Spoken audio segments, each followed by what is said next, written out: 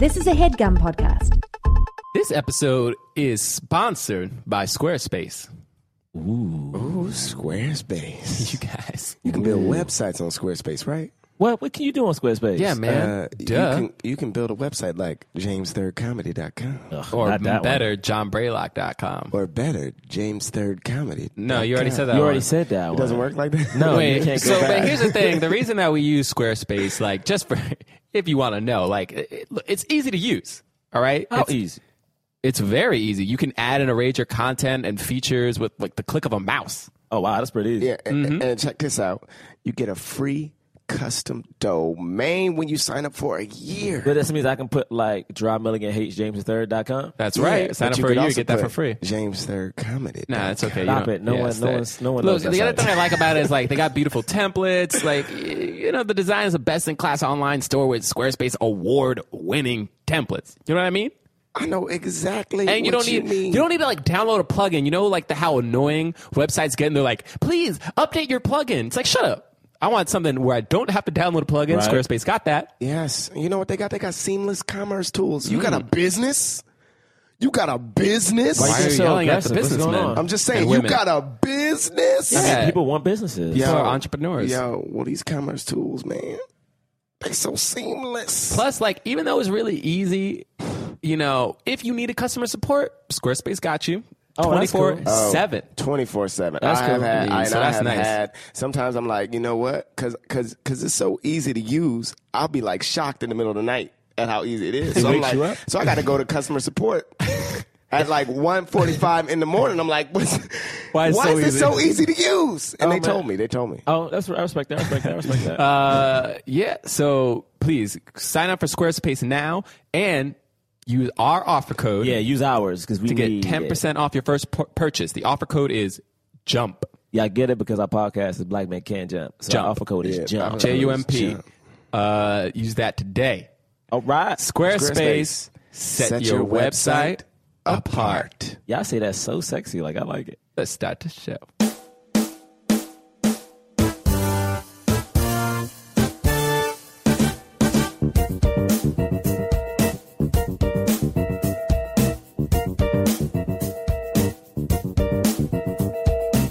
I wrote down Martin Luther King over Malcolm X. I love Malcolm X, but Martin Luther King's quote was like, I don't have it. But I know I wrote it in my notebook.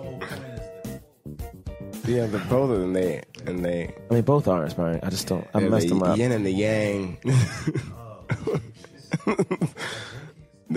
Jinx, But also jinkies. I don't have the quote. I'm sorry. You just... I wrote it in my notebook. It was a rough morning, y'all.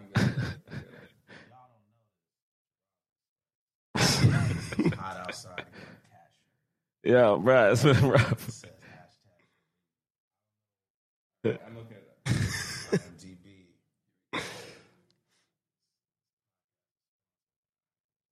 Yeah, IMDb and it does everything. It was about violence. The reason I brought that one up because it was about like it was because I it was got about, it. like, I got it. You ready? I got both quotes. Violence as a way of achieving racial justice is both impractical and immoral. It is impractical because it is a descending spiral ending in destruction for all. The old law of an eye for an eye leaves everybody blind. It is immoral because it seeks to humiliate the opponent rather than win his understanding. It seeks to annihilate rather than to convert. Violence is immoral because it thrives on hatred rather than love. It destroys a community and makes brotherhood impossible. It leaves society in monologue rather than dialogue. Violence ends by defeating itself. It creates bitterness in the survivors and brutality in the destroyers. And then the Malcolm X quote is, I think there are plenty of good people in America, but there are also plenty of bad people in America. And the bad ones are the ones who seem to have all the power and be in the positions to block things that you and I need. Because this is the situation, you and I have to preserve the right to do what is necessary to bring an end to that situation. And it doesn't mean that I advocate violence, but at the same time, I'm not against using violence in self-defense. I don't even call it violence when it's self-defense. I call it intelligence. And I'm black, y'all, and I'm black, y'all, and I'm like, no, that's all I hear in my head when I think of those quotes are just like, because I remember, you guys ever see the t-shirt, with Martin Luther King and Malcolm X, like laughing and shaking hands. Remember, I wore that shirt in college, and people on my floor called me a racist. Because I was wearing, because people, I feel like racist. Oh, because I feel like people don't understand what Malcolm X actually was about. They just think he hated white people, and I'm like, that's not the case. But because you had a shirt. Oh wait, it got intense. It got intense. I had a bunch of who were my friends at the time walked up on me in my room and was like, "Hey, how can you walk around here with the shirt like he hated white people?" And I'm like, the man didn't hate white people. Like that's literally not at all. I was like, what? Not only that, but you do realize that the car that you have. Like one of my friends had the Confederate flag on the back of the car. I was like, you do realize that flag is probably more hateful than what this T-shirt is. You know what I'm saying? Not probably. No, but I'm just talking to them like, do you understand the difference? Like, probably, if we think about it. Just a factual statement that it is more hateful. It's like it is. But these are people who walked up on me though. You know, like legit walked into my room and was like, "Hey, we need to have a talk because you're wearing a Malcolm X is on your T-shirt." Like That's legit, crazy. like this is legit. Like maybe this is freshman year of college, freshman year, and it was like that's what went down. I wanna just say that I imagine those people didn't read the book. Oh, the thing about those people, I feel like those people don't even really know who he is or what he was about. They probably heard from one of their parents that he probably said, "Hey, if a white person shoots you, shoot him back." You know, they probably heard some dumb shit like that. But and at the end, even when Malcolm X ended, like towards the end of his life or his span, he talked about inclusion. He stopped with his, I guess, hateful rhetoric, if that's what people want to call it. He got murdered. That's exactly why he was murdered and kicked out of the Nation of Islam. He got kicked out. Well, he became too popular. He started to overshadow Elijah Muhammad. And then he also saw that Elijah Muhammad was doing, some extra stuff. There was some accusations of him having inappropriate sexual relations with some of his female employees And young ones too, right? Young, like in the teens. Yeah. And he branched off. He was beginning to start like a new movement where white people could help, but not necessarily be directly involved, and something that would be more inclusive. Because he went to Mecca, Right. Mm-hmm. And he saw that there were all types of races of people praying together. Yeah. As the world is. It's so interesting. Everyone thinks Malcolm X is racist. I remember, it's so funny, like when you have certain things, I remember where I was sitting and how many people were in my room. Yeah. I remember one girl even tried to be nice and be like, but it's cool because, but you're not like them though. You're not like the other ones. You're not like them though. You're not. And I would never. That's a line from the line in Yeah, like you're not like them. They're not black. I mean, they're black, but they're more than black. They're like super. They're more than black. That's How like they're often not you black. hear that? And that's so crazy about that is that is supposed to be a compliment. You think about something like that, like that's supposed to be a compliment. Right. In their eyes, I guess. It's crazy. It's crazy how I'm Anyway, I don't know if we're talking about this now. Oh, let's start this show. This is going to be a good show. This is hot. All right. Jonathan Raylock, James III, Drum Milligan. What more can I say? You know what it is. Black men can jump.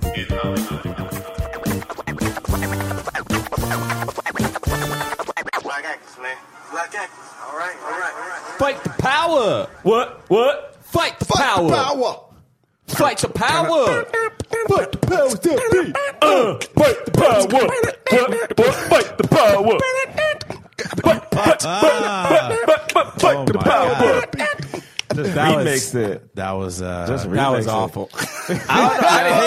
I disagree. Pussy as fuck. I 100% disagree that was awful. We gave it a little different flavor. That's all that is. Oh my Lord. Welcome to Black Men Can't Jump in Hollywood. Hollywood City. I'm Jonathan Braylock. Dry Milligan. James III. And we have a special guest. Yeah, we got one of our homeboys in here. Studio. From Astronomy Club. You know what I'm saying? Astronomy Club. UCB's like Maud. What is it? Charles. Team. Lloyd Knights. Barrymore. And a Harvard. A Harvard man. We have a black Harvard man in That's here. how that's pronounced. A Harvard. You do before we even say your name, you do realize we invited you here because you're black and you went to Harvard, right? Yeah. Okay, as long as you know why you're here. I went to Harvard for acting, but sure, yeah. Let's do it. Hey, man, now, You went through hard. Shawtane Bowen in the house, y'all. Shawtane. Hold on, wait. I'm sorry, I messed it up. I got to intro. Bray, you do it. I got to set up the drums. All right, I'm gonna set up the drums for you. No This worries. is another song. All right, and Nah, I'm it's about drums. to introduce the Yeah, name it's that you another song. literally just heard. Wait. We gotta set it up. Okay, I'm ready. And it's actually Shawtane Bowen. It's actually better than he normally is, if you can believe it. First off, man, those drums are getting better and better, man. Getting a new percussion system is getting good. Still the worst. Getting a new percussion system. That's how you do drums. That was really good. Hey, Bray. Do you do the drums? I do the That's drums. really good. I do. Shut up, pretty good. I'm James. just saying, could you do the drums from now on? I do the drums. What? I said it's pretty good. Like I feel like if I close my eyes, I'd be like, oh, I'm sitting next to Bobby McFerrin. How's my trumpet? Why would you do a trumpet? Because I do that sometimes. We're not a band. I sometimes do Oh the my trumpet. God, right, Bray, start the show. Goodness, we're Jeez. reviewing the film. Do the right thing. Now, Yes. we haven't done a Spike Lee joint yet, and this is the first time we're doing it. Mostly because we're cheating.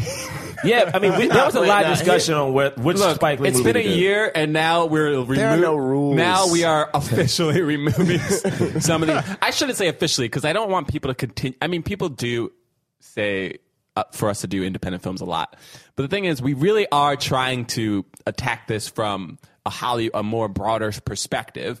Because anybody can make a film. Yeah, but as you guys can see, it's getting tougher and tougher to get some of these big budget movies because the opportunities that people of color get are far and few. Obviously, there's still a lot we haven't done. Without but- us retreading Without us actors. Now, doing the the same same people. actors. I will over and say, even though this was an independent film, it was only released in like 300-something theaters. It still made like $27 million. Oh, yeah. Off of like was maybe $3 $3 million budget. budget. So like good. it was, and it's the like it got nominated. Yeah, for, it got nominated, and also Academy in Award 1999, it was entered into the National Film Registry. Okay. Yeah. So like this It's this very is important. well known, This is an very important movie. respected. Probably Spike Lee's most famous film, even though he's done a bunch. I would say, right? Yeah, I mean, I think it is. he's It's like done- he's done a bunch, but this was like Oscar nominated, and then the guy who played Sal was nominated for Best Supporting Actor. Yep. So I mean, this is a Danny very Aiello. important movie. Yeah, it's an important movie. It's probably one of his best. I would say it's definitely in my top 3. I'm a big Spike Lee fan. Yeah. What would your top 3 be? My top 3 would be Do the Right Thing. Right. My second would be Malcolm X. Right. Figure that. And then this third one, it might be controversial, but it holds a special place in my heart because I saw it in college and actually got to see Spike Lee talk about it live, do a Q&A, Bamboozled. Yeah, Bamboozled. Oh, Yeah. Yeah. You know, I don't think I've ever seen Bamboozled. Oh man, It's, you gotta watch Can't that. wait for you to watch it. yeah. To talk about it. It'll fuck your mind up. Yeah. Yeah. Also, it's really hot today. So yeah, it's very it's hot. a scorcher. It's It's very scorching. hot, which is very appropriate for this film. And also, as we all know, black people are still getting killed by cops, which also makes this movie super relevant. Yeah. Not to be a Yeah. spoiler, but this, I don't know. Watching this movie, watching this movie, it was like, yo, this stuff. It happened this came out in 1989. 1989, which means they filmed it in 1988, and the stuff that they're talking about in this movie is still the same Still shit happening. we're dealing with right the now. exact same. The exact same shit. Like exact same. when it happens, they're like, it happens, and it's just like, and then they have a list of names. Of names. Yeah. Just I know, and they were reading those names, and I was like, "Oh, there's so many more." There's so many. No, I don't remember those names anymore because there are just other ones now that Yeah, are. we got new names. And this is years before Rodney King. Yeah, this is before. This was Rodney King. before about Rodney 3 King. years before. Actually, if you watch Malcolm X, they use video from the Rodney King beating to start that movie. So this is only like 3 years after Do the Right Thing came out. Right.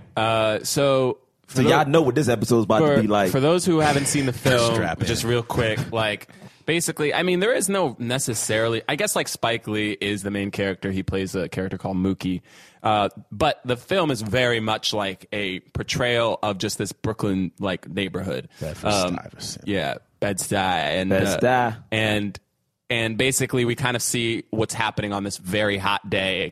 It focuses a little bit around this pizzeria that's owned by Sal, his two sons, Italian, and then but we're also like going in and out of different characters' lives. You got the mayor, you got Ruby D, who's mother's sister. Oh my God. Ruby D, killing it. You got killing it. Juan Carlo Esposito, who's playing Bugging Out, amazing. Who's that? That's Salt? I mean, what's Gus, his name? Gus? You used to call him? Gus from Breaking Bad. Hey, man, Juan Carlo Esposito. But before he was Gus, Before he was Gus, he was a pushing that weight.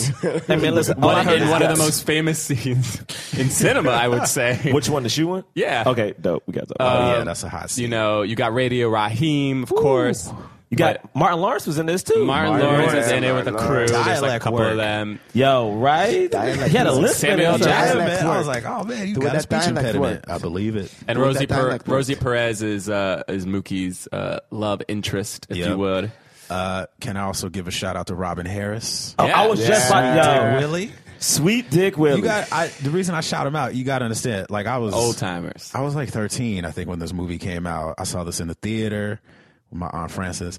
Robin Harris was like the hottest comedian at the time. Because this is before Baby Kids and House Party, right? Yeah, it's definitely. I think Baby's Kids definitely came out after this, and then and I think he got House Party off of Do the Right Thing. Gotcha. This is that time period, Right. He was a beast. He was I mean, amazing. my man at one point, not to skip ahead, but now that you bring him up, they have a discussion, and he was like, man, it's too hot. Like, one of the other old guys, like, it's too hot to be having sex. And Sweet Dick really gets so mad. It ain't never too hot. It ain't never too cold. Like, he literally goes to this thing. I got this name, Sweet Dick Willie. Like, bruh, he just feels like one of those old cats. He's the old timer. Like, oh It's man, so this movie. good. Okay. You got your Korean, Korean grocer. Grocer. Who shitted on the black people until they were about to ride, and he was like, Well, I mean, number he's two. he's also facing daily, constant racism. Abuse. Yeah. like nonstop. That was a Nonstop. big thing too back Yeah. then. Like, what was that? Oh, y'all remember Death Certificate?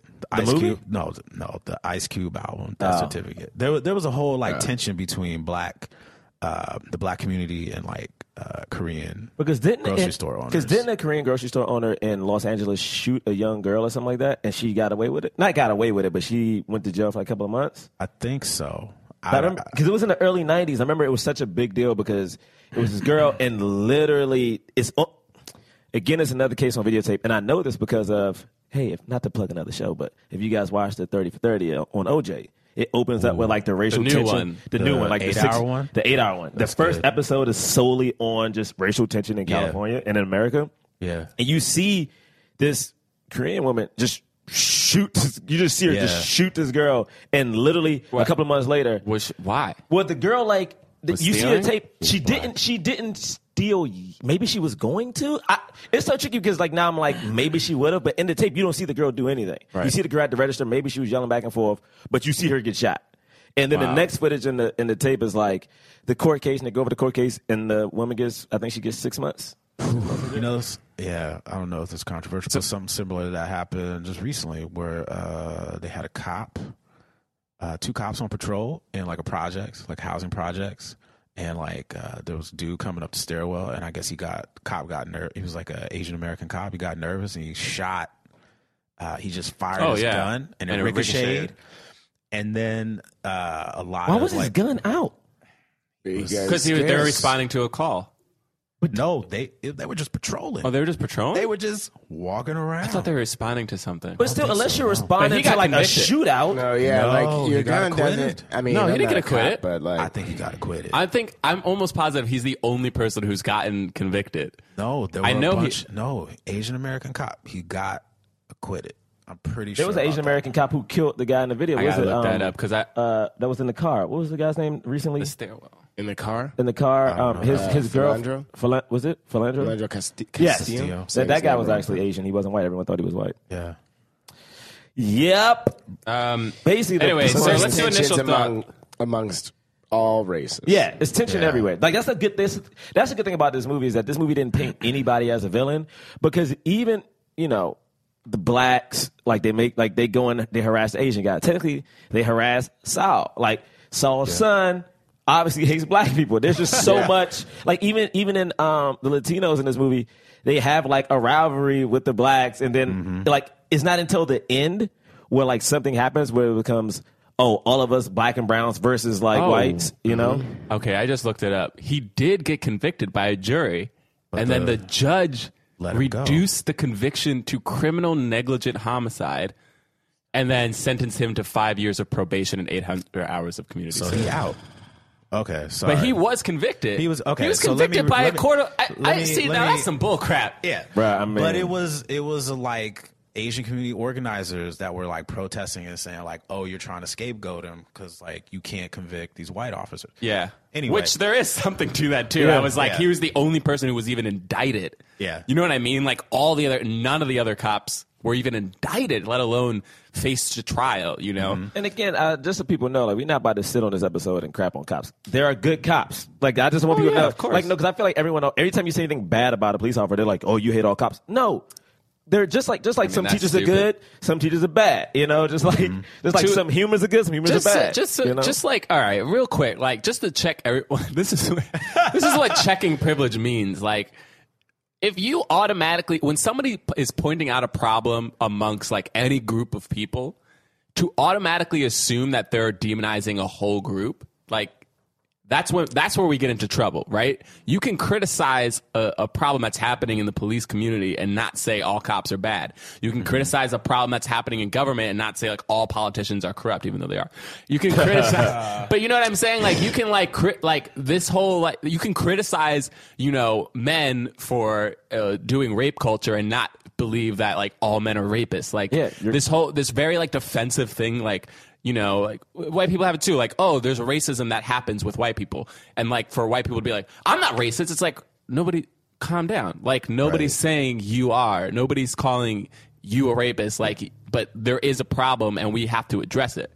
But anyway, you're challenging everything they know. You're challenging like a power structure that they may benefit from in some way. And their perception of themselves, like because they identify with that person because they are that, you know. And that's tough too, because like as a man, sometimes like we were talking about incident that happened in the comedy community. As a man, there's certain things that I just don't even realize because I have a privilege of being a man and not having to worry about, when it comes to comedy, I don't have to worry about it. If someone hits on me, like will I be like I don't feel fearful. You don't have to worry about going home. Yeah, somebody, or anything. I don't have to worry about somebody roofing you. Yeah, or saying like if someone like asks you out and saying no, I don't worry about whether or not I'm going to be ostracized or like banned for certain shows or anything like that. Like that's a privilege that I know I have, which is now I'm realizing it because of things that are happening. Like, and there's nothing wrong with that. It's just like acknowledge that there's a problem and move on. People sometimes like Braylock said, "Oh no, that's not me. What are you talking about? We got to stop this PC culture." Hey man, it's not. PC culture is saying, let's talk with respect. That's literally it. So, it's like treat people like a human being and don't be a dick. Yeah, it's like that's literally it. So anyway, let's do initial thoughts. Shawtane, the guest. Yo, I mean, this movie for me, it's like I mean, it's a very political movie, but put the politics aside for a second. It's a beautiful movie. Yeah. Like it's I think one of the reasons the movie works so well, it's so artistically well made. Just the way it's shot. Like I watched it again. I've seen it so many times, but I watched it again last night to refresh my memory. Just the camera, how he moves the camera, the storytelling. I felt like I was like the acting. Like you don't oftentimes see acting like that anymore. Like is it Ozzie Davis? Am I saying that right? Yeah. Like just the man. Just such a beautiful portrait of a human being, the way that the way they use sound. Public Enemy. I mean, I remember Spike Lee went to Public Enemy. I mean, not that I was there, but Spike Lee. You know Public Enemy, bro? You were like, yo, you heard the story from Public Enemy straight up? I was sitting on Flav's lap and like Fight the Power was like the anthem. Like that was the summer jam. And just the way that they used that one song throughout the whole movie, they had the score. I don't know what the technical term. The score. Terrence Blanchard. This is before.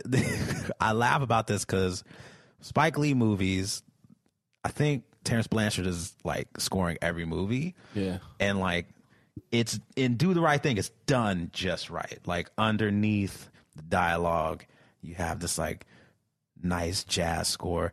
In the later films, it gets a little too like like crazy. He Blanchards the scene. But just like what was astonishing, now bringing the politics back into it, what was astonishing to me is that all of the issues in the movie, from racial tension to gentrification, I didn't talk about that, to police brutality, to perceptions of what are, being beyond blackness, all these things, they're still relevant. Right. Like, you could take all of the people, all of the black men and women, black men and women who've been murdered in the last 6 months. You could take their names and just plug them into the scenes. Right. Like I do a bit of everything, but one of the things I do real estate. And it was fascinating to me, the scene where, the white dude in the bird jersey. Yeah, Larry Bird. He steps on Bugging Out's shoe. And I remembered this, like, don't step on my shoes. That was Jordans, like the Jordans, man. Yeah. I mean, I didn't have Jordans as a kid. I had ponies, but like, don't step on my ponies. Yeah, but also, this is when Jordans were only $100, man. Only. That's a lot of 1989. That's a lot of money, man. Which is insane that there's so much more now.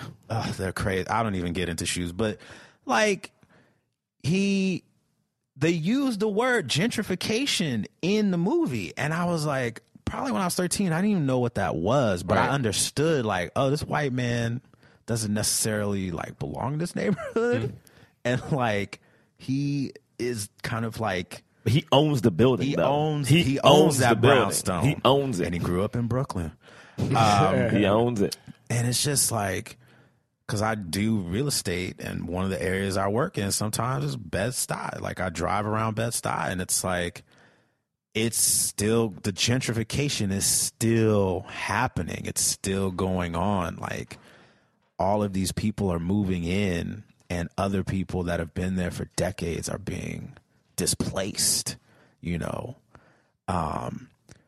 Obviously, the police brutality is still going on, you know?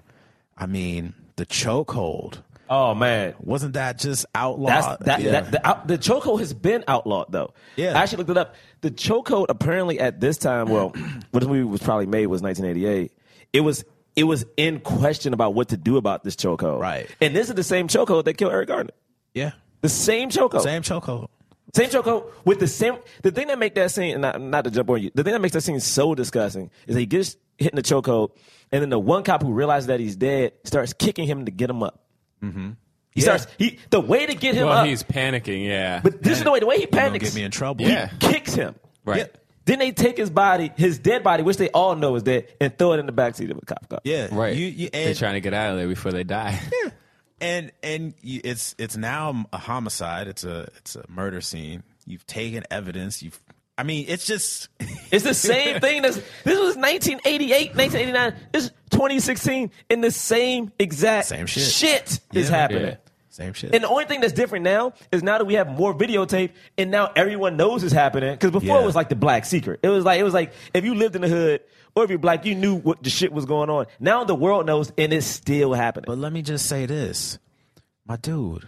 The Rodney King video came out in 1992, I think it was. Yeah, it was 1992, yeah. I remember being in like 5th or 6th grade, getting in trouble in my class because after the video came out, we had like I had a debate with my school teacher about it. She was a white woman, and her whole thing was like, well, we didn't see the whole tape. We don't know what happened before. And my argument, I don't know. Guys, we're in New York, y'all. They're coming for me, man. We're in New York. Hey, Shawtane, what you do, bro? They never got you from that after that argument. I know, right? You know how I know they're not coming for me? Because I wouldn't know. They wouldn't announce themselves. It would just be a flash of light and then darkness. Anyway. Oh my goodness, no. Oh, your teacher. Wow. Your He teacher said was it. saying we didn't all see the whole- same it was all arguments defensive. and tropes, defensive. She's saying this to a class of predominantly Black and Latino students, and I just I got in trouble, but I just was telling her no, you're wrong. I saw the video. There's nothing that man could have done to warrant that type of abuse. And it was 5, maybe 6 police officers with nightsticks beating this guy. This is 2-3 years after Do the Right Thing came out. Yeah. And this is the first time really that we've seen a Black man be pulled over and beaten senseless. And it's still a question as to whether or not it was right or wrong. I mean, we all know it was. That's so crazy. Was obviously right because nobody was indicted. Oh, yeah, they all went away free. Everybody was chilling. So, all right, we should continue initial thoughts. This James? is what the movie inspires. How you feel, bro? Yeah, I mean, I think Tane said it best. It's a beautiful movie. And it made me so angry. Yeah. Just the whole, just as the movie is going on, it's I don't know, the poetry of it's hot. The first thing everybody says is it's hot. It's hot. Just everybody. That's the first thing everybody says. Boyle. Every scene from one to the next. It's hot. It's hot. It's hot. And then we're just getting this portrait of these people. The beautiful, the colors are awesome. Like the shot of when we first see Robin Harris and Frankie Faison, they're sitting out, and with their light colors in front of the bright red bang. It's just all that stuff was so awesome. This is my first time seeing it. I know we usually say when that's the case. Whoa. This is my first time seeing it. Yeah. So I had seen I had seen the scene where I had seen the scene where Radio Raheem, the aftermath. I've seen that. I've seen pretty much. You've seen the garbage can, the garbage can, and so right. But everything else I was experiencing for the first time. Wow. It was amazing movie. And then just when the shit hits the fan and everything's happening, I was just mad the whole time. Just the whole time, just angry, just so many questions. I wanted to throw something. I wanted to and then the experience of the next day, just sort of being the next day. That being a part of the movie, I think is a beautiful thing too, because it's just it's now happened and we have to go on with our lives in some way. It's this, I don't know. Sorry, I keep touching it. Stop it. Stop doing it. But I just thought it was great. Another thing that I thought was crazy was the guy in the white guy with the bird. Every bird. What's his name? Yeah. His name is... Grew up in Brooklyn wearing a Boston jersey. The actor's name is John Savage. He has 215 credits on IMDb. What? And I just want to point out how insane that is. Just because of what our podcast is about, this one random white guy in this movie. And I also recognize him. I did too. I watched the show Carnival on HBO. Really? It's He's a fun show. Actor. And I just thought it was. I mean, first of all, you recognize so many of the actors in this movie. Yeah, absolutely. Everyone in it does a killer job. But I just want to focus on the fact that this random guy in this movie is also has gone on to work so much. I don't know. I just thought that was interesting. All right. Yeah. Yeah, no, this is an amazing film. Yeah, I think it is my favorite Spike Lee film. It does race in a way that is so moving, and I'm so interested to know how white people, Italian people, Korean people, I want to know how other races kind of interact with this film? Because I know, so for me personally, just because I mean, I'm not to repeat everything you guys said is right. Like the camera shots, the way that they talk to the camera at certain points, you know, like the like some of the overhead shots that are done and the static shot, like they're great. Like the directing is amazing. And it makes sense why Spike Lee like blew up so much after this film. I knew he already done some films up to this point, but like this was like, you know what I mean? And people are like, oh man, Spike Lee. And he captures it in such a real way, and letting the actors improvise and stuff. Clearly, like he was a little bit loose with the dialogue at certain points, and it really made for this like really nice, like all of the actors were so capable. You know what I mean? And John Turturro, oh my goodness, is so great in this movie,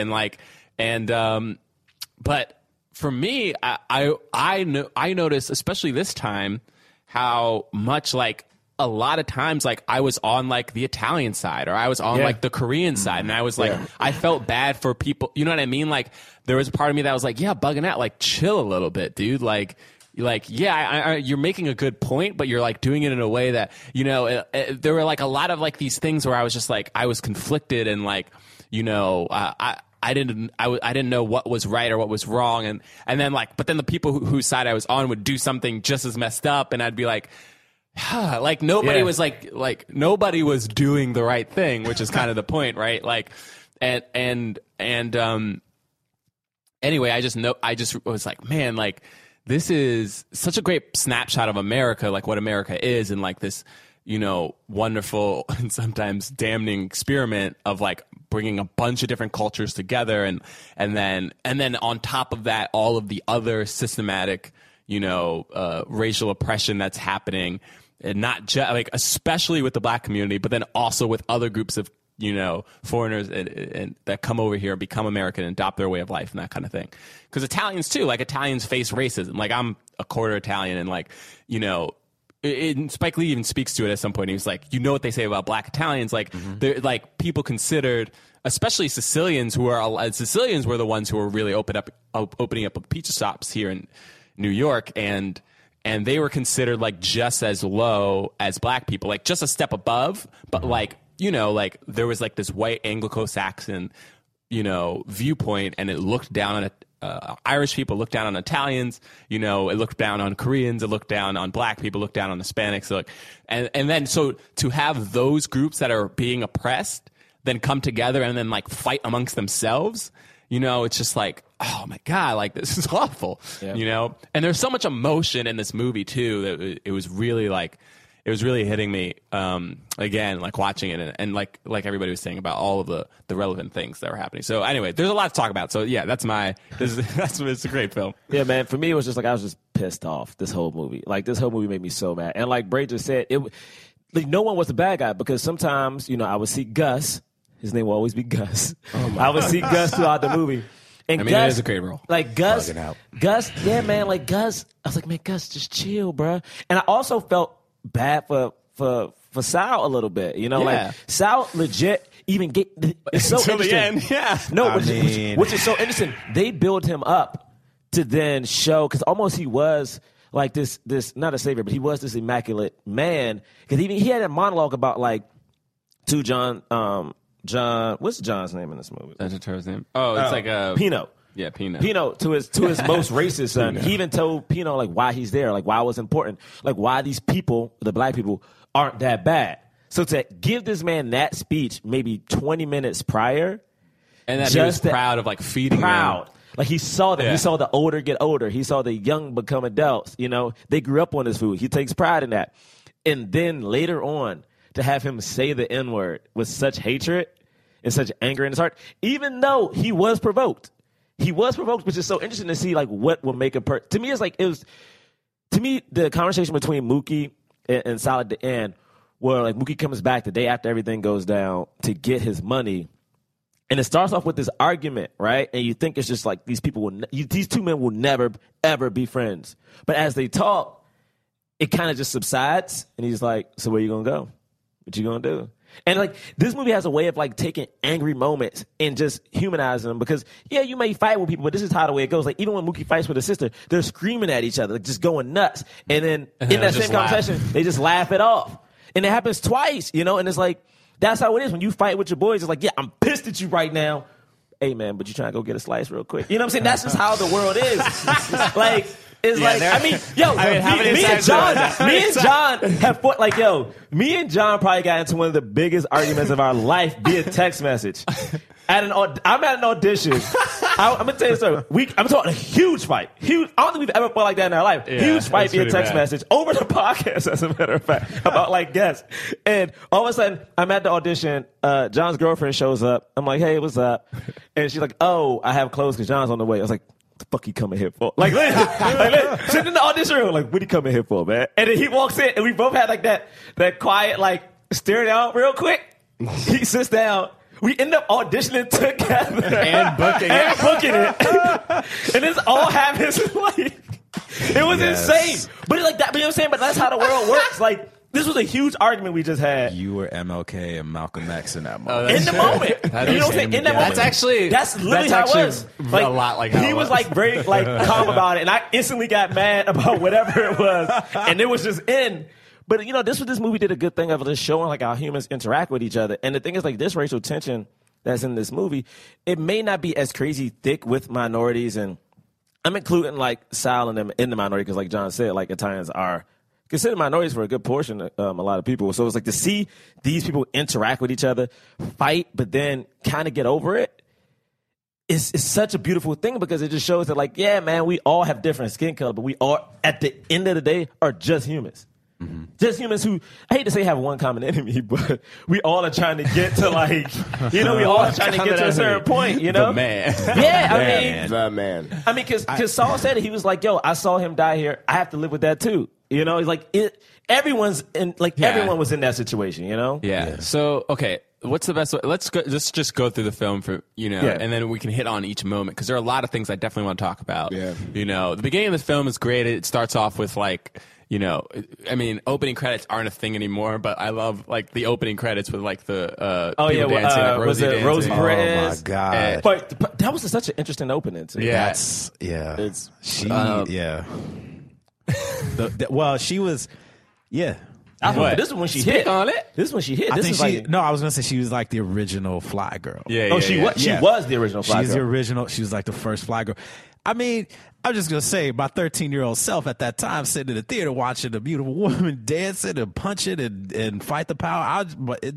I can't even talk. It was powerful, right? It was very powerful. It's a very powerful image. A woman of color fighting and dancing and sweating. Can I say also something that I love about the structure of the movie is just how beautifully structured it is. Right before Fight the Power is the Lift Every Voice. Lift Every Voice and Sing. And it's like those two things together like that is the same as like the two quotes that we see at the end. You know what I mean? Right, like one into the net. And I think that's also like an incredible part about it too. We don't open up on Mookie though, right? It's somebody. No, it's Samuel Jackson first. It's Samuel Jackson first. Person to speak. Like the chorus almost. Yeah. And then talking about how hot it is too, right? Mm-hmm. Like, and then we go to, is it the mayor? Ozzie Davis. Yeah, the mayor. Ozzie Davis. He wakes up. He's in bed. It's hot. You know? My thing about Ozzie Davis, though, not to jump ahead, but it's like, so we can talk about his character, like, you know what I mean? Yeah, like Saul, like the actor who played Saul, Danny Aiello, was nominated for Best Supporting Actor, right? Yeah. Ozzie Davis in this movie, man, was his character was so layered and such a beautiful human. Mm-hmm. Yeah. And I'm like, it's just every time I say, okay. I'm just saying. Every time I see one of these movies, right? All right, it's the white dude who gets nominated. Like when I think was he the only one nominated? He was the only one nominated. That's messed up. I mean, when I think it's straight out of Compton, you're 100% correct. Can I interject one thing that might piss y'all off? At the time, do y'all know who won Best Picture in 1989? I don't. No idea. Driving Miss Daisy. Oh wait, can you tell people what that movie was about real quick? Tell them what happens in that movie. It's basically about a brother, black man, Morgan Freeman. It's about Morgan Freeman, who drives around an elderly rich white woman, and it's kind of set through the civil rights era. And he drives her around. He says, "Yes, Miss Daisy. No, Miss Daisy. Okay, Miss Daisy." Morgan Freeman. And just hearing you describe that movie, it was a play. It was a play, which just came back out recently on Broadway, maybe 2 years ago. Yeah, it's very sentimental. It's very like they fall in love, right? Or like no, they don't fall in love. But there is an In Living Color sketch where that's kind of like made fun of. But yeah, man. But it's considered like pro-black, but in this very like white centric way, right? It's through the eyes of the white woman, right? Yeah, it's like, oh, I'm learning to accept black people, because my driver is black and he takes me to the Piggly Wiggly. He's humanizing. He's human too. And man, the Piggly Wiggly is a very important establishment, bro. It's true. I mean, it's like that's the same. It's like it's very similar to like the Uncle Tom like play, you know, where it was created by white abolitionists who are like fighting to abolish slavery, and at the same time like portraying this image of a very like a black man who's very humble, very very Jesus-like, and like and showing through the utter like this utmost kindness and love, and like facing all this oppression and not fighting back, and then being like, you are exemplary, you know what I mean? Like, but so yeah, it's like The Help. Don't bring that movie up. I'm not. You can't. Not that movie. Not around. I'm jumping anyway, yeah. Sorry. Not around. Not right now. I have a strong hatred for that movie. Hey, it's a shit. Yeah, pie. But the mayor was such a because they established him like you thought he was going to just be the drunk old man. So yeah, he drinks. He's like day drinking. Yeah, he day drinks. Like he comes around. Like literally, the first thing he does, he sweeps out Saul's outside the restaurant. He gets some money. Goes. They don't have a Miller High Life. Nope. They don't have an MGD for him. And he's cursing out the Koreans because of that. Pissed. Angry. But then later on, you see this dude save a life. You know what I'm saying? You see him save this little boy. The same kid who he had get more alcohol for. Exactly. Yep. Save that kid. Exactly. He gave him 50 cents. He did give him 50 James. cents. He paid the man for his services. Yeah, it's like it's yeah, and some people are like yelling at him. So yeah, let's want to talk about that scene too. Like that was a very interesting and hard scene where you have these four young like not kids, they're like they're supposed to be young adults, like teenagers, like you know, seniors in high school or something, like and they're just like, why are you called the mayor anyway, and blah blah blah. And he basically has this whole monologue where he's saying like, he's like, look, you don't know the pain that I've gone through, you don't know how hard it was for me, like you don't know anything about like raising children, not having enough food on the table, and like all this stuff, like, so like let me, like, leave me alone, like let me drink, like let me solve the problems in my life how I know to solve them. And this guy, and like, he's like, you done with your soliloquy, old man? Yeah, he's like yeah, you're right. I ain't never gonna know what it's like to not feed my children because I'm gonna work and not freaking be a drunkard and like stay around all day and like, and then he doesn't just digs into him like, not like, and he's like, I have more respect for myself than that. Like, and you're just like, damn, like.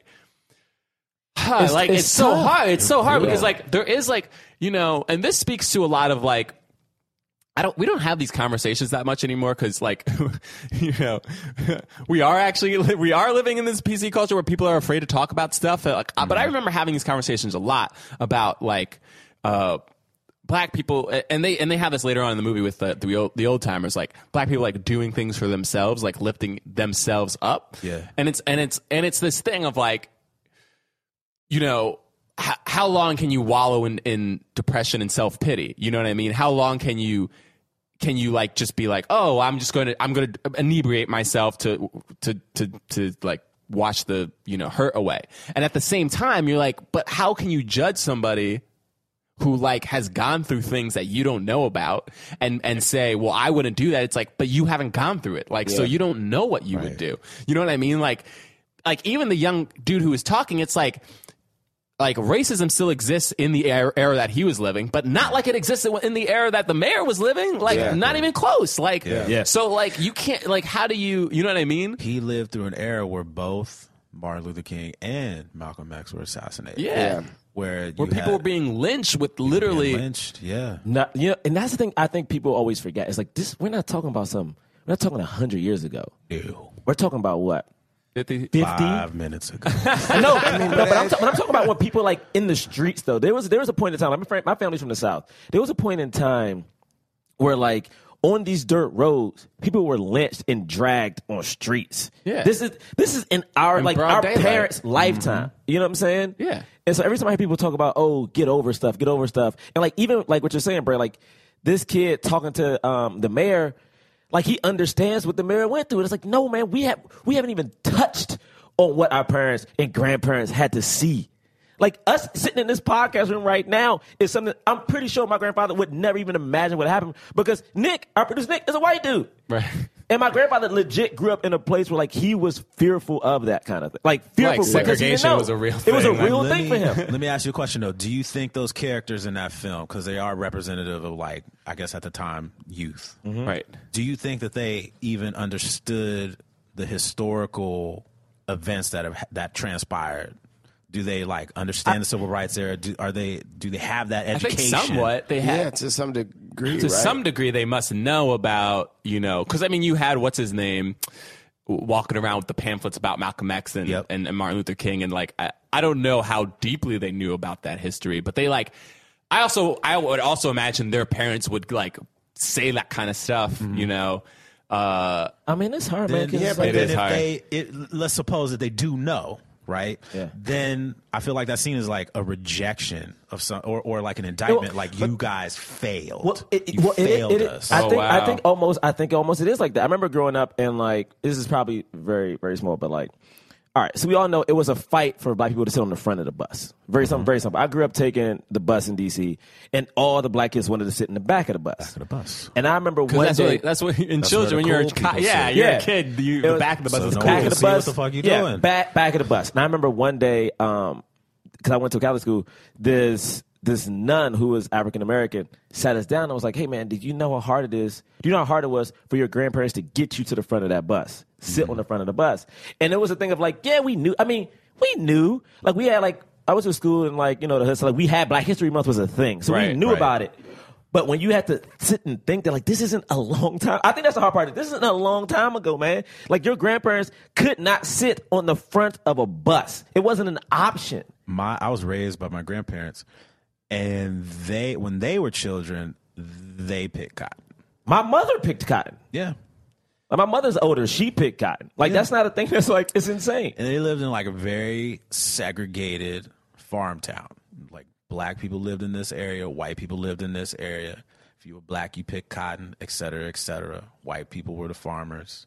And it was very like, that's just the way of life. Right, and right. That was only like, I don't know, my grandfather, he's like 75-ish. Yeah. Yeah, my mom's 70. It's like that's how the things work. It's like when you think about, like to Bray bringing up the kids talking to the mayor like that, is you have no idea what he went through. None. Yeah.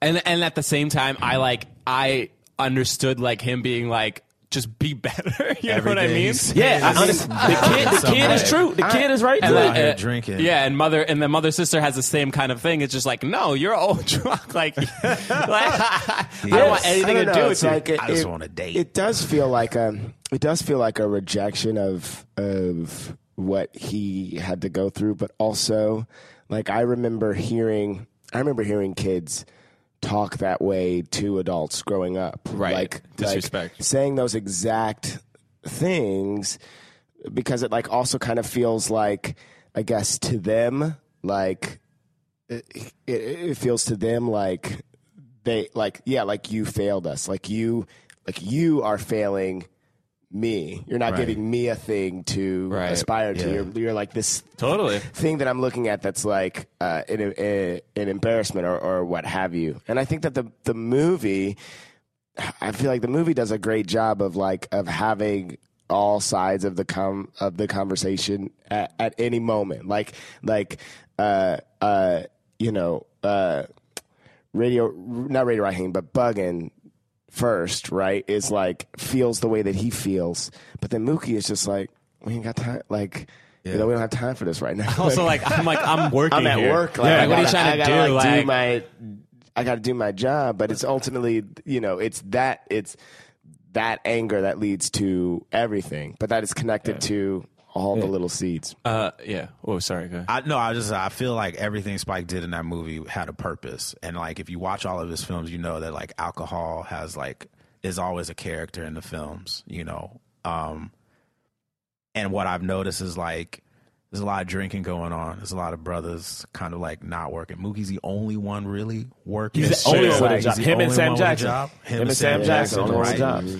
And it's just interesting. It's like, you know, I just thought of this, but maybe the mayor is also, maybe they're having that reaction to him because it's like, I don't want to end up like you.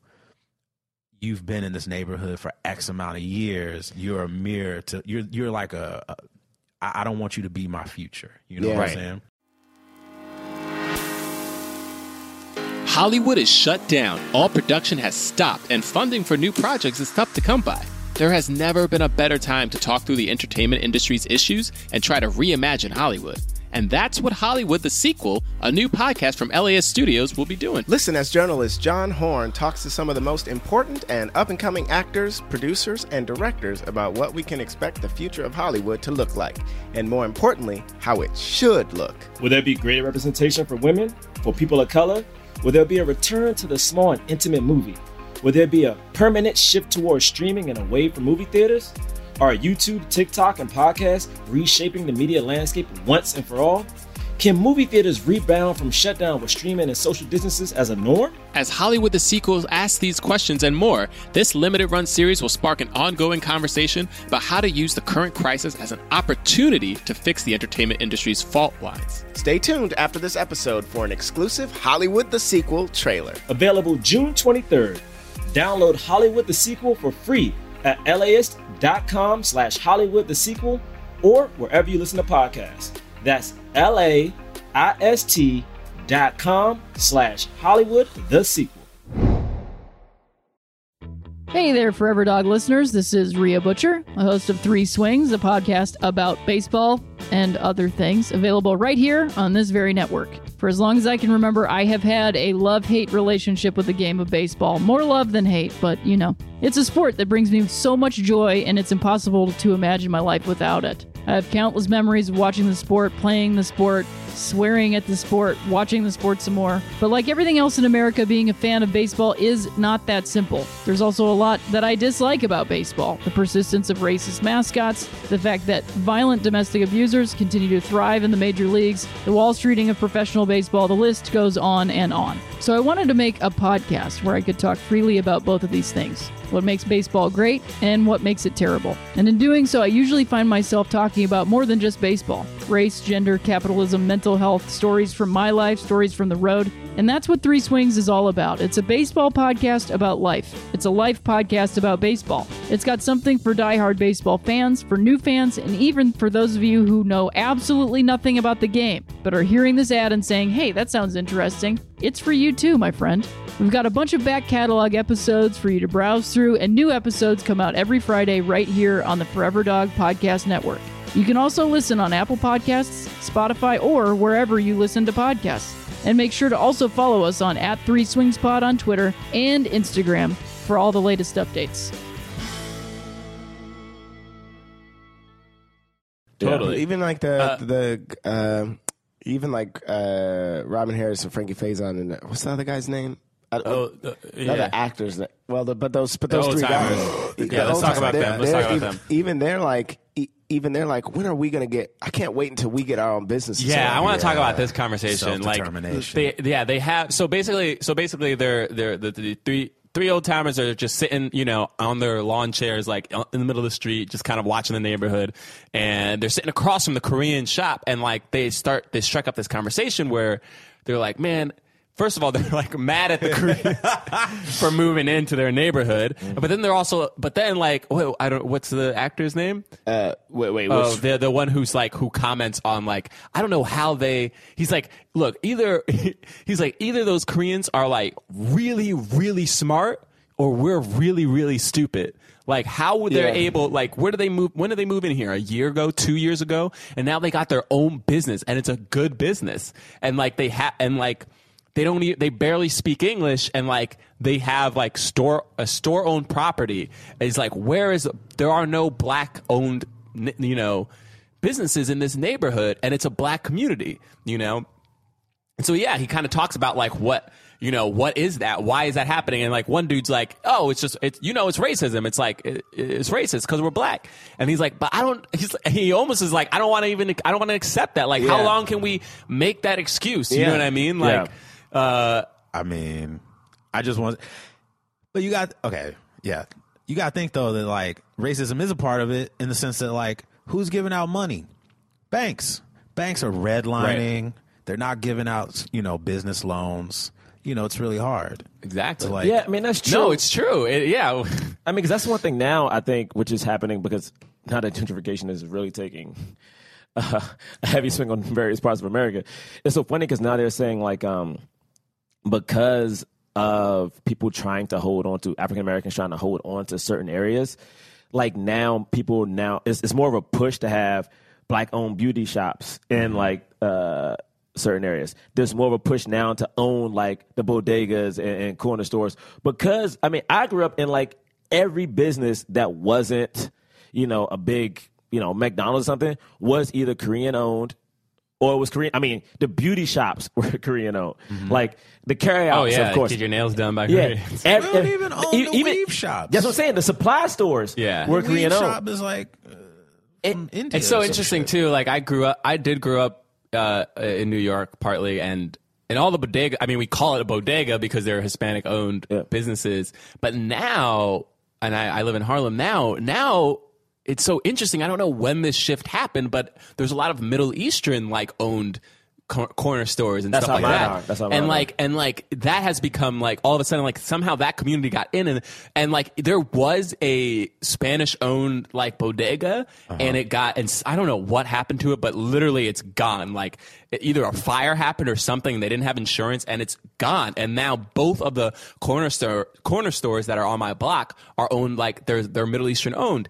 And the same thing that happens in this movie where people are coming in like, you don't know English and blah, blah, blah. I see it literally all the time. Like they come in and they're like blah blah, and like sometimes they'll speak in Arabic to each other and they're like, man, talking English, like what you man, and like black people will go off on them in this way and like antagonize them and like be like, how much is this? And they're like $5. And like $5, like man $4. And it's like $5, and like they'll haggle and like I'm like, these people face so much crap. Yeah. And at the same time they throw it right back, and then like, and that's where that racist stuff happens, where they're just like, man, these black people, you know what I mean? And I'm just like, oh, because they're trying to, in their mind, they're trying to just run a business. It's so crazy, man. It's still happening, the same exact thing. But you also, like, when that black person walks in, you don't know what they've gone through prior to that exchange.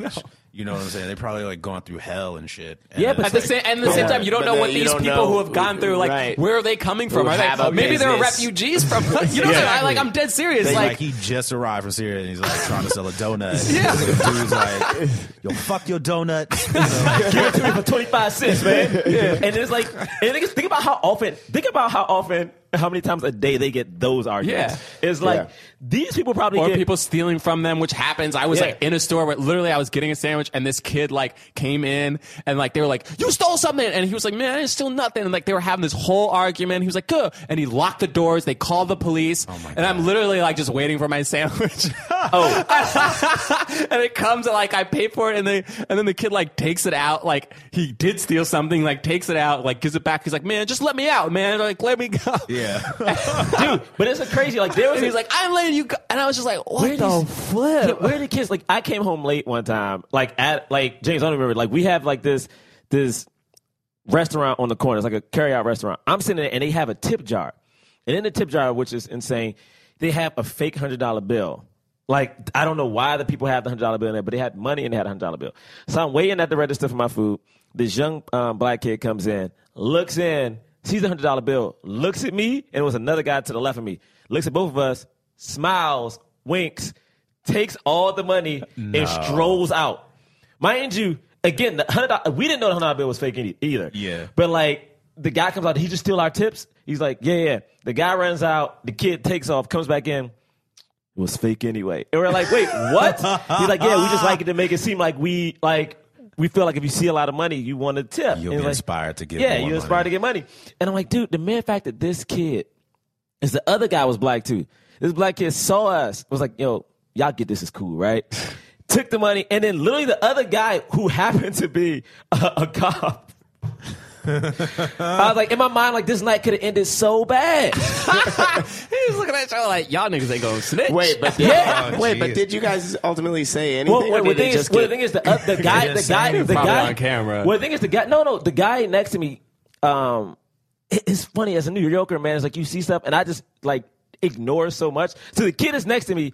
I didn't realize he took the money and walked out until the guy's like, "Did he steal our money?" And we're like, "Oh, shit, yeah, he did." Yeah. And like the kid is gone. I mean, he didn't even run, to be honest, at first. We see him, because the restaurant's on the corner, we see him waiting for the light to change to walk across the street. Like, you know what I'm saying? Like, the kid didn't even like run away until the guy came out running after him that he decided to take off. But he was waiting for the walk light. Yeah. Wow. This kid just stole money. He's not breaking all laws. Yeah. Yeah, I mean, like, clearly he has advantages. But yeah, man. Okay, so then... who else we got? Can we talk about Mookie? So yeah, let's talk about Mookie. Like, he's kind of our main character in a way. I love this. When we introduce Mookie, he goes to his sister, and she says, "You always bother me while I'm sleeping," which I think is a very powerful line. And then he's like, "Wake up," which I think is also very powerful. This is how the movie starts. That's what they keep saying. Yeah, they keep saying, "Wake up." You always bother me while I'm sleeping. And then he says, "Wake up." But then she also tells him in the same conversation to not get fired because he can't keep a job. Yeah, which is also a powerful, important line. Yes. We were saying he was one of the only characters who's like working, but he's also being constantly crapped on for not making enough money, not having enough money for rent, not for his kid. Yeah. Like, it's just so interesting. And apparently he can't keep a job. Yeah, he doesn't work hard enough. Does not work hard enough. Which, like, he doesn't. Does he work at all? I mean, does he even really work? I mean, he works. He definitely is delivering pizzas, but we see him, like, constantly stops, have conversations, be, like, very, like, lackadaisical. Take a shower about it. When he finally gets to Tina, she's like, "Is the pizza cold?" He's like, "I never delivered a cold pizza in my life." And it's like, the way you stroll to every place you go to. You don't have no bike, bro. You ain't got no bike. You're not trying to get those pizzas anywhere on time. Bruh, he literally, while delivering pizzas, took a shower at one point and had sex at one point. Yeah, he did. Like, straight up, like, and the thing is, man, this is the exceptional Negro. This is the Negro with the job. This is the one who cares about his kid. I'm saying, but in this world, like in this world, he's the black dude who's like 1 foot in with Sal, who's still cool with the neighborhood, who's like, "Hey man, how do you feel about this?" And he's like, "Man, I don't have time." Like, everyone almost justifies certain things with him. Like, Sal trying to talk to his sister is justifying through like Mookie. Like, bugging out. It's like, Sam Jackson calls him out every time he see him. "Hey, man, we see you walking home. Get home safe. Get to your kid." Like, he is the black dude we have to root for. You know Everyone likes him. He is the one. He is the alpha Negro in this. Alpha Negro. You know? There's even the part when Sal like looks to him and he just whispers, "You're fucking up." But he's like, he doesn't like discipline him in any way. He just whispers quietly, "You're fucking up," and lets him get away with everything. Yeah. How do we feel about Spike Lee playing Mookie? Wow. I mean, see, man, I honestly, I think it's fine. Yeah. Like, it's not. I don't think he really I don't feel like he detracts from the film in any way. I'm glad he stopped acting in his movies, but like, no, wait, Spike, he is in every one of his movies. Is he really? He's not an Inside Man in those, or like he stopped after. It's like Malcolm X, right? Well, he's not like the main character. He put like, I may be wrong, but there's a string of like 6 or 7 movies where he's in every one, and it became a thing where people were like, "Dude, you got to stop." Right. Well, I remember him. I remember he the was in movie. Mo' Better Blues. Did he have to stop though? Well, here's my thing. He took like lead roles, and the thing is, he stopped, and then also Quentin Tarantino used to do it, and Quentin Tarantino still does it every now and then when he does like a line or two. Oh, Quentin Tarantino is always he makes a cameo. He does it, but I remember he was stopped. A bigger part. What was it? What was the one with Denzel? He Got Game. He wasn't in He Got Game. I feel like He Got Game. Malcolm X, was he? He was. He was Malcolm Little's best friend. He was Malcolm Little's best friend. That's right. He almost ruined that movie. He did. Like, he should not have been. He was terrible. And the only reason I bring that up is because we talk about the actor who played Sal getting an Oscar nomination, and then how Ozzie Davis, to me, Ozzie Davis's role deserves some type of acclaim. And to me, it's like following Mookie. Again, Mookie is the guy we see everything through. Juan Carlos. Yeah, I feel like, Juan Carlos was great, but I felt like there were certain moments that might have been more impactful, like just transitional things. Like when Mookie goes, and maybe it was writing, I don't know. When Mookie goes towards the end, when Mookie is standing next to Sal and them when the black people are there and Radio Raheem has just been killed. Yeah. Right? So Mookie is there, he's standing there, and then now Mookie is like on the black people's side, right? And at this point, to be truthfully honest, like this is before Sal says the N-word. So at this point, everyone has been harassing Sal. Everybody. Like his buddy, like Bugging Out has been messing with Sal. He says the N-word in the shop. He said before, he said in the shop. Okay, he said it in the shop when the whole thing, when Radio Raheem is before he beats the radio. Gotcha. Of the radio. Because I guess in my head, it was a couple transition moments where I was trying to figure out why Mookie was switched, like why Mookie at that point switched away from Sal. And we understand the black person was killed, and Sal did say the N-word, but again, they came into the store, so it just felt like I was wondering if things would have been stronger, if it would have been a better actor playing Mookie than Spike. I think that's a good point. Like because we don't see his transition, like we don't see him have the realization of like, I'm gonna do this. But what I did like about Spike Lee playing this part is he sort of feels like an observer almost, like someone who is taking in all of these things and is sort of like the eye through which we're looking at all this stuff. And he's also the director, which is like this weird like meta kind of thing that's also happening in it. So I liked his portrayal in and that was the most unsexiest sex scene I've ever seen. Like that was like, okay, all right, that's true. That sex scene, I was like, bruh, man, nobody felt anything in that. Like I watched that, I was like, ooh, is this real? But yeah, I just wanted to ask how we thought about Spike. For the elbow, right? I mean, like for the knee. Like some of that stuff was Thank so. God for the left breast.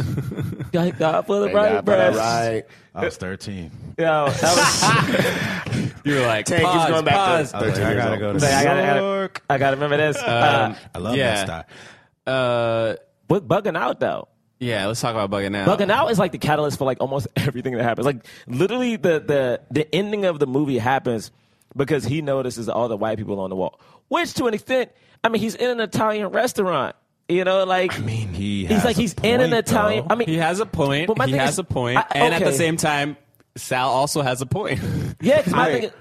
Go ahead. No, you go ahead. No, I was going to say, I think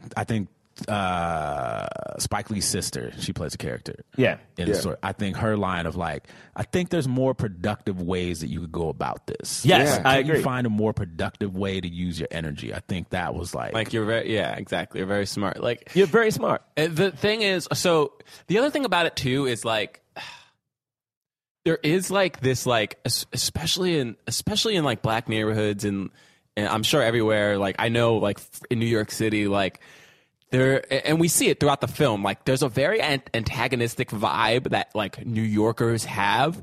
So like they're all like, as you see throughout the film, like everyone's always yelling at each other. And it's not just the black people actually, like Sal and his brothers, like they're always like ready to fight. Like everybody's always ready to fight someone. And like, and it's so much that like people, like if Juan Carlo didn't come into that place and like immediately be like demand cheese, and Sal being like it's $2 for extra cheese, and he's like $2, man, and then taking the cheese and pouring as much Parmesan as he could on it, and Sal kind of like grabs it and takes it away, and he's like, you cheap, and it's like, it's not cheap, he's running a business, dude, like.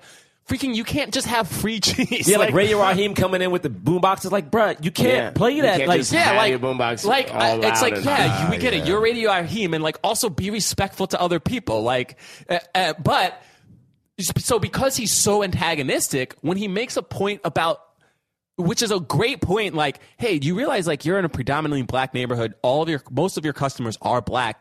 It probably would be nice to put like, and when you have a thing that says like Hall of Fame and like to put some black people up on the wall. Like, that would be a nice thing.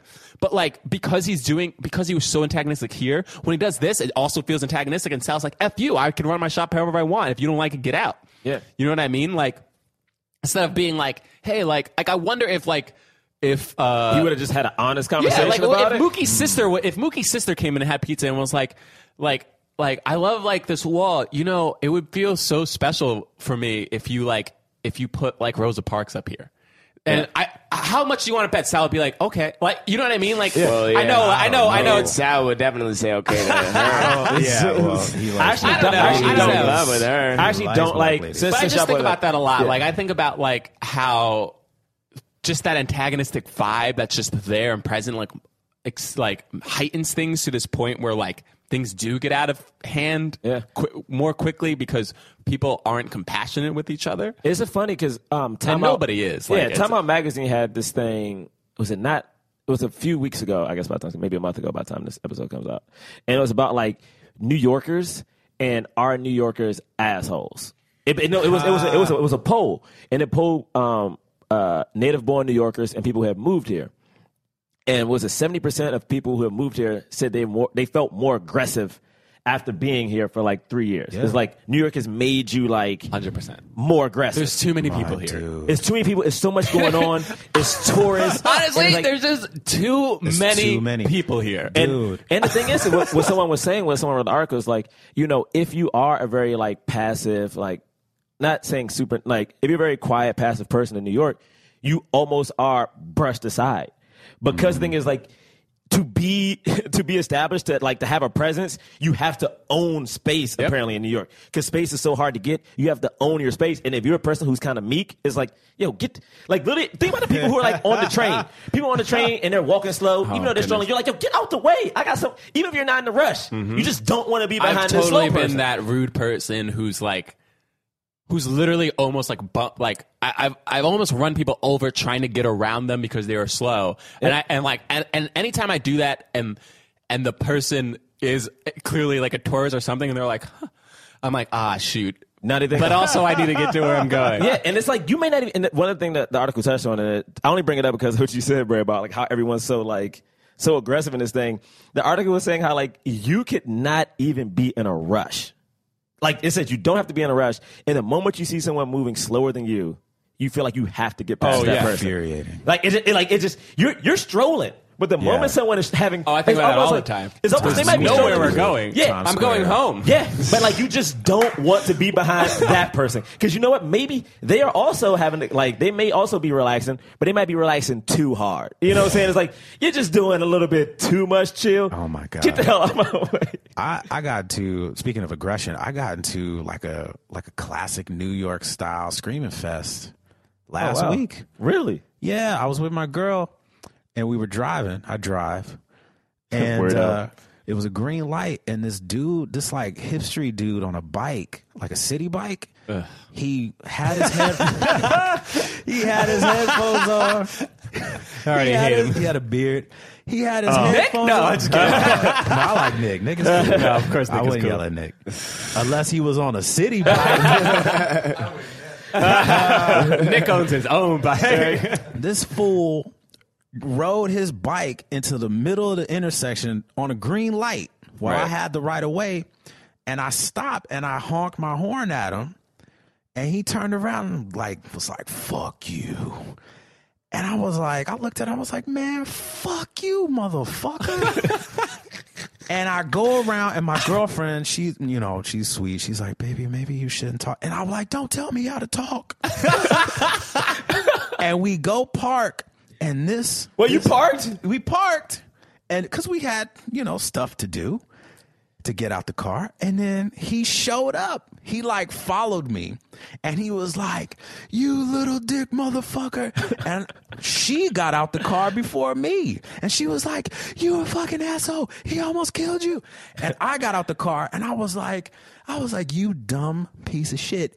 I almost killed you. You're on your headphones. You're not looking. You're You're in the middle of the intersection. It's a green light. You could have died. I saved your freaking life. And he was like, well, you told me to fuck myself. And I was like, I told you to fuck yourself because you told me to fuck myself. He was like, I wasn't talking to you. I was talking to the other guy over at the I guess some other guy. And I was just like, you're a fucking moron. What's your problem? Like, but we're screaming. There's a white woman. I wasn't talking. I didn't say F you. I was saying F you. Yeah. Yo, what? This white woman took her baby out the car, like took it into the house. It was like crazy.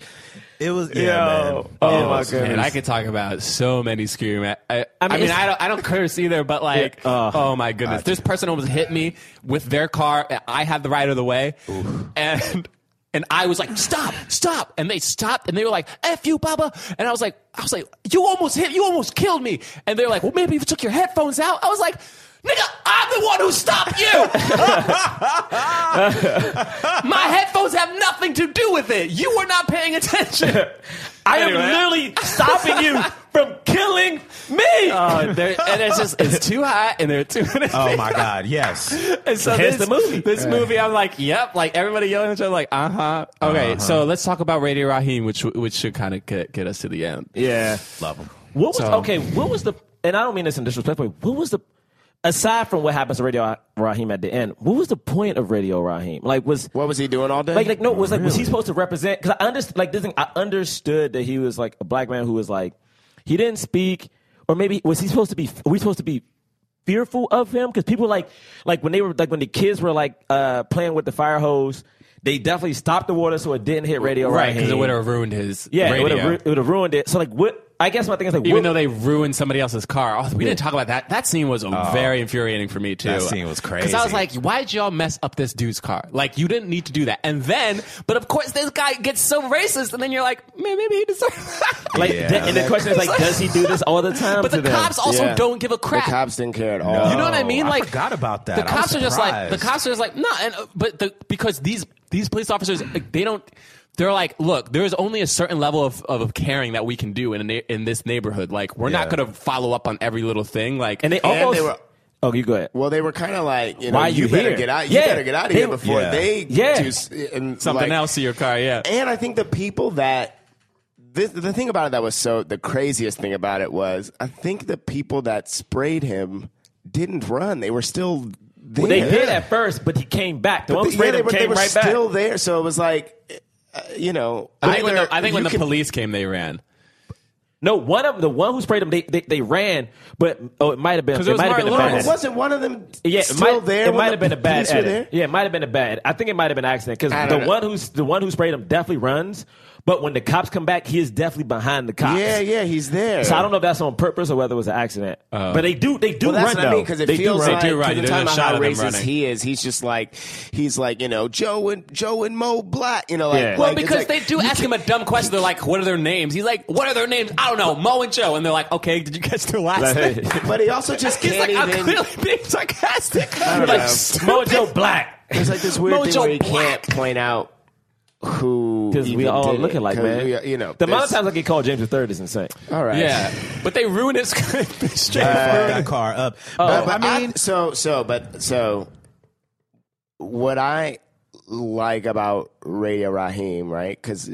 And Tane kind of already brought it up. Like he's playing Fight the Power the whole time, right? Which is kind of like he's the voice, and then Sal calls the music African drums, and I've talked about this on jungle the podcast music before, but like jungle music calls it jungle music. There's this line in the Cully Museum where they're trying to take away our drums. And I think it was House Party. I was like, and I realized that the drums is our music. And then in this movie, that's what it is. It is that, right? It's the voice. The voice gets silenced, right? Yeah. And then everyone explodes and erupts. But then there's this unclear what are we fighting? Who are we fighting? Right? And then Fight the Power plays again, and we see all the white faces. And there's this weird the power is not. It's not Sal, right? It's not the pizza shop. It's this sort of overarching white majority that has like pushed out, and so it feels like Radio Raheem, his purpose is like he's that voice, he's those drums, he's that, because his main focal point is like love and hate, and like this is, you know what I mean? Like that's his biggest. Okay. Yeah. No, I was just wondering because like every time I saw him, I just didn't know how I should feel about him. That was I just didn't know because he had the love, the hate, and he appeared, and everyone. But I don't know. Everyone respects him. We don't know, we don't know him. We don't know him. I think like we're known to respect him. And also know like he's a big guy and like can fight if he needed to, but his thing is like, look, I play my music and I don't bother anybody except for the music. But like the thing is like, except for literally, the thing is like not listening to you when you tell me to turn this music off. But like his thing is like, look, I like to walk around and play my music loud, and if you can be okay with that, then everything will be cool. But if not, then we have a problem.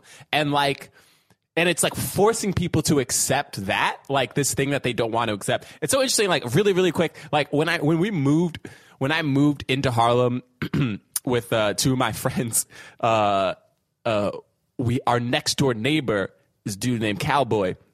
His name is Cowboy? His name is Cowboy. Like he literally introduced himself and he was like, what's up? My name is Cowboy. And we were like, cool. And he was like, y'all moving in? And we were like, yeah. And he was like, good. He was like, just so you know, I play my music loud. And we were like, okay. And he was like, if you cool with that, then we cool. And I was really? Like, we were like, okay. Yeah.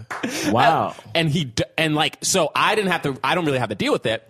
But like, one of my roommates, like his room is kind of really like up against Cowboy's apartment, and he plays his music and he plays the same song over and over and over again. Oh. Now he'll change it up like whatever, like a couple of days but like he'll pick one song and he'll just play it throughout the day over and over and over and over again. And like there were times where my roommate was like, oh, this is annoying. But we also we're like, well, we can't do, you know what I mean? It's like one of those things like, this is him. We're just going to accept that. You know what I mean? And because if we don't, then we have a problem. And that was Radio Raheem's whole thing. But at the same time, you're like, you're causing a disturbance, dude. You're causing a disturbance. So like, when is it okay for people, and it wasn't just Sal, right? We have the old dudes didn't like him.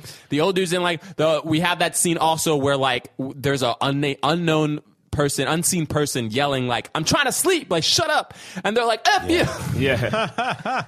There's also that cool scene where it's like whose music is louder, like him and Latino on the corner, and like the back and forth. Yeah, you got it, man. Anyway, so we get to the end where basically Bugging Out kind of works Radio Raheem up. What's the stuttering guy? Smiley. Yeah. Malcolm. Do you know that he wasn't originally in that script? Oh, really? Yeah, he bugged Spike Lee to put him in the movie. Robert, the actor. Robert G. Smith. He doesn't actually stutter, does he? That's how. Who else? He's a brilliant actor. Who else got put on like that? They ran up on Spike Lee on the street. Was it Mekhi Phifer or was it? It could have been. It was either Mekhi Phifer or Anthony Mackie. I'm not sure, but they've done a number of like solo shows together. I think he has a solo show out now about Rodney King. Oh wow, yeah. Anyway, so they come in, they kind of barge into Sal's place while they're like closing up. They actually had just let a bunch of those young adults like kind of in. Even though they were supposed to be closed, and Sal was like, just let them in, and like, I'm going to give them like one more slice of pizza. So, and then they kind of burst in, they're blasting the music, and Sal's like, I told you to turn that music off. They're just yelling back and forth, back and forth, back and forth. And then Sal then is like, you nigga, and takes his bat and just breaks Radio Raheem's radio, just destroys it. And like now, the young kids were, I think, first on Sal's side, and they were like, "Oh, we niggas now." Like once he said that, they lost him, and you kind of lose a little bit of the audience too. And there's a stare down that happens, and then Radio Raheem just grabs Sal and starts choking him out. Now he looked like he was going to kill him. Yeah. So Sal was gonna die. So his sons were on top of him too. They're all trying to fight, but the kids are into it, so they're kind of outnumbered. Mookie's like, just kind of watching the whole thing. It gets taken out on the street. Radio Raheem's killing Sal. The police show up and then like grab Radio Raheem and choke him out. And then there's like one cop who's like, okay, stop. That's enough. And then you see the shot, which I didn't notice before. Oh, you see the shot of his feet just hanging. Yeah, right. And he's and the thing is, look, here's the thing. He is resisting the entire time. There's not one point where he's not resisting. He was trying to kill somebody, and he's like fighting, these cops who are on top of him, who are trying to. But the thing is, they're just choking him out, and they're killing him. And there does get to a point where it's like, all right, dude, like, or do you want to kill this dude? Like, he's not. Like, how much of he doesn't have a gun in his hand. He's not an immediate threat anymore. You don't have to kill him. I know you're trying to subdue him, but like they just kill him. And you hear the other cop tell him to stop. You're killing him. And he says no. Yeah, he says does. No out loud. Right, because he can still feel a little bit of resistance, so he doesn't want to stop. Yeah. Don't cops have tasers? I don't know if they had tasers there. Because the only reason I bring that up is because this chokehold that we're talking about, is the same chokehold that has killed a black man in New York City. The same fucking chokehold that's on tape. That black man didn't resist. Still was killed with the same chokehold. Yeah, my only reason I bring it up is there. And they did that for somebody who's like selling cigarettes. And this is not trying to say like, we're not trying to get into a cop conversation, but it's just like, yo, is there no way to like restrain people? And then speaking of Eric Gardner, right? It's like he died over cigarettes is a thing people said those exact words. And then in this movie they say he died because he had a radio. Like, right. Yeah. Which is true. Like that was the focal like he was like, I want to just be able to play my music loud in your store, which is a weird thing to want, but like it's such a small thing, which is what we're talking about. Like everything gets blown out of proportion because everybody's so angry and so aggressive and so agitated that like a thing like a radio is the last straw, and then basically a riot happens after that. But they kicked him. Like when he was dead on the ground, the cop who was like scared and who said stop was kicking him to get up. Well, yeah, because he wanted him to wake up. He really wanted him to wake up. The thing is, I don't give a shit if you want him to wake up, but you kick him. Yeah, no, he kicked him because he was pissed off at him for dying. Yeah, he was mad at him. And it's now I got to do paperwork. Completely disrespectful. Well, not just paperwork. He was like scared. It's completely disrespectful, but it's like. Such an just a flight kind of moment. Like he's like, just get up. Do not be dead. This is the worst thing that could happen. Yeah, I just want to add something. It wasn't just the police. There was one like random Italian dude character in there that was helping the police. Do y'all remember that? He was undercover cop. I think at one point he was undercover. Yeah, he was an undercover cop. Then I stand corrected. At one, I know what you're talking about because I was like, who's this dude? But then at one point I saw an image of him like either getting to a cop car or his badge like kind of swing out. Oh wow, okay. And the thing, and then the, they tear up Sal's shop, which like Mookie. Mookie does it. Mookie takes a garbage can, throws it through the window, and then everything goes loose. So they tear up his shop like as revenge, basically for what the police did. And the mayor's like, he didn't do anything, and like. But it was the inciting incident, and then Smiley lights the place on fire, so it's burning down, and then so more cops come to like disperse the riot, and then also the fire men come, but then they turn most of their hoses instead of putting out a fire. They're using their hoses to disperse people. Like I don't know why. Like you're not you don't need to mid doing it. And they turn it on. The second the police are like, this is your final warning, they just stop caring about the flames. And they turn their horse, which is obviously reminiscent of the civil rights era. Yes. And then not only that, but then there are, some of them are, like there's like one hose that's going towards the fire. And then you see like some of the community members like tackle those people and start fighting with the firemen. And you're like, this is... Ball's insane. Like it's just crazy. That's the riots in 92. And that's the riot. So anyway, like we said, the next day happens. So anyway, it's a crazy film. but we got to start. Yeah, we got to start. Y'all hung out with us for a long time. Thank you. And then I was going to bring up a swirl, but I don't have a swirl for this one, man. I like to bring up. There were no white women in this movie at all. Yeah, usually not one. When you see movies with black actors, male leads, they never have sex with the white woman in the movie. That came after. That was Jungle Fever. I know, but the whole point of that. But I try to find it when it's not about their race. Jungle Fever was about the whole. Jungle Fever.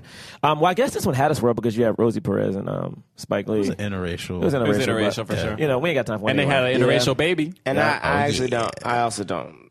I don't have a movie I want to talk about. Good, man. You don't have a what? You don't? He usually does a bit I usually about just talk bad about movies. a bad movie. James loves bad movies. That's his thing. I love bad movies. I've seen your Facebook page. Yep, all right. You love some Ninja Turtle Jurassic Park. Yeah. Hell yeah, Oh, baby. man. Oh, stop him. What? Can I just Die talk Hard about 7. those from now No, on? Like, no, they ain't have no, to but no. Can I just talk about Ninja Turtles at the end of the movie? John, set up the Something I want end. to say, though, something I want to say before we go into the calls real quick. Just a thing that I love about the movie is, I know I keep bringing up things I think are super artsy about it that I really like, but one of the first things that Sal says is, I'm going to kill somebody today. Oh, yeah. He says, I'm going to kill A little somebody foreshadowing. Yeah, man. And then every time he picks up a bat, you just think, is this the moment he's going to kill somebody? Yeah, Also, he does. When you're first watching, this is the first I've seen it. Like, you just keeps picking up a bat, and it's like, oh my God, this man put is. that bat down. He's ready to fight too. I know kill his son somebody. keeps being like, oh, and I have to say this one moment, like when the place is burning down. We've established we didn't talk too much about John Turturro's character, but he's the son who is kind of raises. He's he keeps telling Sal, I want to move out of here. Like, why do we these people are animals, and he's so super racist. Even though he has this moment with Mookie, Spike Lee's character, who's like, bro, who's your favorite basketball player? Michael Jordan. Who's your favorite They're not black though. rock artist, musician. He's like Prince. Prince. Like, he loves black. He does love black entertainers, and he's like, but they're not black, Anyway, so and he also talks about the fact that his friends are making fun of him, and that's one of the reasons he's racially. You know what I mean? He's racist because of the peer pressure from the people that don't live, in his community. But then at the end of the film, he's had all this hatred in his heart, and even though there are moments where he's disproven, and his father's like, no, you're wrong. Mm-hmm. But then at the end of the film, he sees his place being burnt down, by this community that just turned on them because of this incident that happened that was kind of out of their control. And he's just like, niggers. And he said that line, and I was like, and this is why people are so because it was justified. I literally was like, it was justified for him. It was justified. Now, he looked at it and he was justified, and he's like, you can never convince that person that you know what I mean? And now that's you passed can down. You can That never mind is reroute. closed. That mind is completely closed now, and I was just like, this is how the cycle just continues. And It was he has such a 2 powerful. kids. To me, it was so powerful. I was just like, oh, flip, man. His 2 kids will now hate black people. Yep. It's that is now passed down.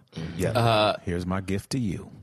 So anyway, Here's my but at the same time, this whole community just saw a black man just get got murdered. Again. And so they're also I'm not trusting white people. You know Because what I the mean? Latino says, the Latino guy, I can't remember his character's name, but he literally says, oh, they did it again. And he starts saying names. Yeah. He starts saying names. So, okay, now we're going to do the cause. We rate films not based on how much we like them, but whether they help, the cause of more leading actors of color in Hollywood, in major motion pictures. Okay. So this was somewhat of an independent film, but it was it had a high profile. A lot of people saw it.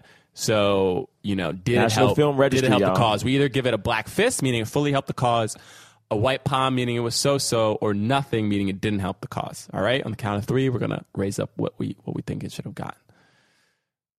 Whew. Okay, ready? Mm-hmm. 1, 2, 3. 4 black fists. Yeah, 4 black fists. Knew that was coming. Oh, come on. 4 black fists. All right, y'all want to say it real quick, why you did it? Oh, I mean, it's obvious. I mean, if you go to the IMDb page of Do the Right Thing, this movie spawned so many great careers of actors of color, and it's just such an important film. It's a political film. It's an artistic film, and it just, it basically brought a lot of the identity politics and racial politics and just everything going on. It just took all of those issues and brought them to the forefront. It put it into the American consciousness, at a time when a movie like Driving Miss Daisy wins the Oscar for Best Film. Right. It's just brutally honest, and it made a lot of people's careers, and I think it definitely put Spike Lee in that pantheon of great directors as well. Exactly. Or give it the Black Fist. Yeah. Yeah. I mean, I gave it a Black Fist for basically the same thing. It's like, especially because, there aren't that many black directors, there's so few, and Spike Lee is the most famous black director. And this movie is one of, if not, the reason that is. And, he did it in a way that's it was just so truthful and so impactful, so many different things to talk about. I mean, I feel like we had a very long conversation. I feel like we barely talked about the movie, which is crazy. Like, yes. And of course, you have so many people like Juan Carlo and Samuel Jackson and like Martin Lawrence who have like these small roles but like we know how much like high profile film, to have a small role in a high profile film really helps your career. And I think it helped all those people. And then also like acknowledging great, actors of color who had already been working like Ruby Dee, and Ossie Davis. Yeah, and Ossie Davis. And Bill Nunn. And so it was, this movie was just, it was great. Obviously it gets a Black Fist. Yeah. Yeah, I gave it a Black Fist because, this film is in the National Film Registry. That's such a powerful thing to have happen. And also, the relevance of this movie is just shocking, And I just feel like if you haven't seen it, you should see it. Mm-hmm. Like, again, it's well done, but it's just shocking how relevant this movie is. It's just, this is what 30-something years old now? What was that? It's about 28, 29? 29-ish. It's like, this is insane. Holy crap. Yeah. And like, we're still dealing with the same thing. So to me, it's like, it just felt relevant. It just felt powerful. And that's why I got that fist. Yeah. Everybody said it. I'm going to point to a line in the movie. The guy says, "Are you done with your soliloquy?" And it's a very theatrical word. And there's something, it feels like, and I'm a big theater nut, and it feels like you could like text analysis. You could do heavy text analysis on this film. Yeah. And like you could be talking for a million years about like just the way that it's written. It's so well written, so well structured. It's a beautiful story, and it takes you on like a crazy journey. Like you feel there are moments where you're on the side of the person who you hate 2 minutes later. It's so well made that I had to give it a fist. Yeah. All right, so that's 4 Black Fists. Yeah. Thank you so much for coming, Shawtane, and being on. Oh man, this being here, bro. Beautiful. Thank you. Yeah, man. Hey. You're not really on social media like that. No, I don't want the government tracking me. All right. If y'all in New York, come find them on Mall Night on Mondays. You can see me at UCB every other Wednesday. I'm on this thing called Lloyd Night. I do improv, and then I'm on a sketch team called Charles at UCB. And then I'm actually working on a website, a comedy website for writers of color. Ooh. That should be coming out soon, I hope. All right. So I gotta figure out how to use a computer. All right, computer. All right, cool. We'll be back with our plugs later. All right. Well, we'll see you next week. Peace.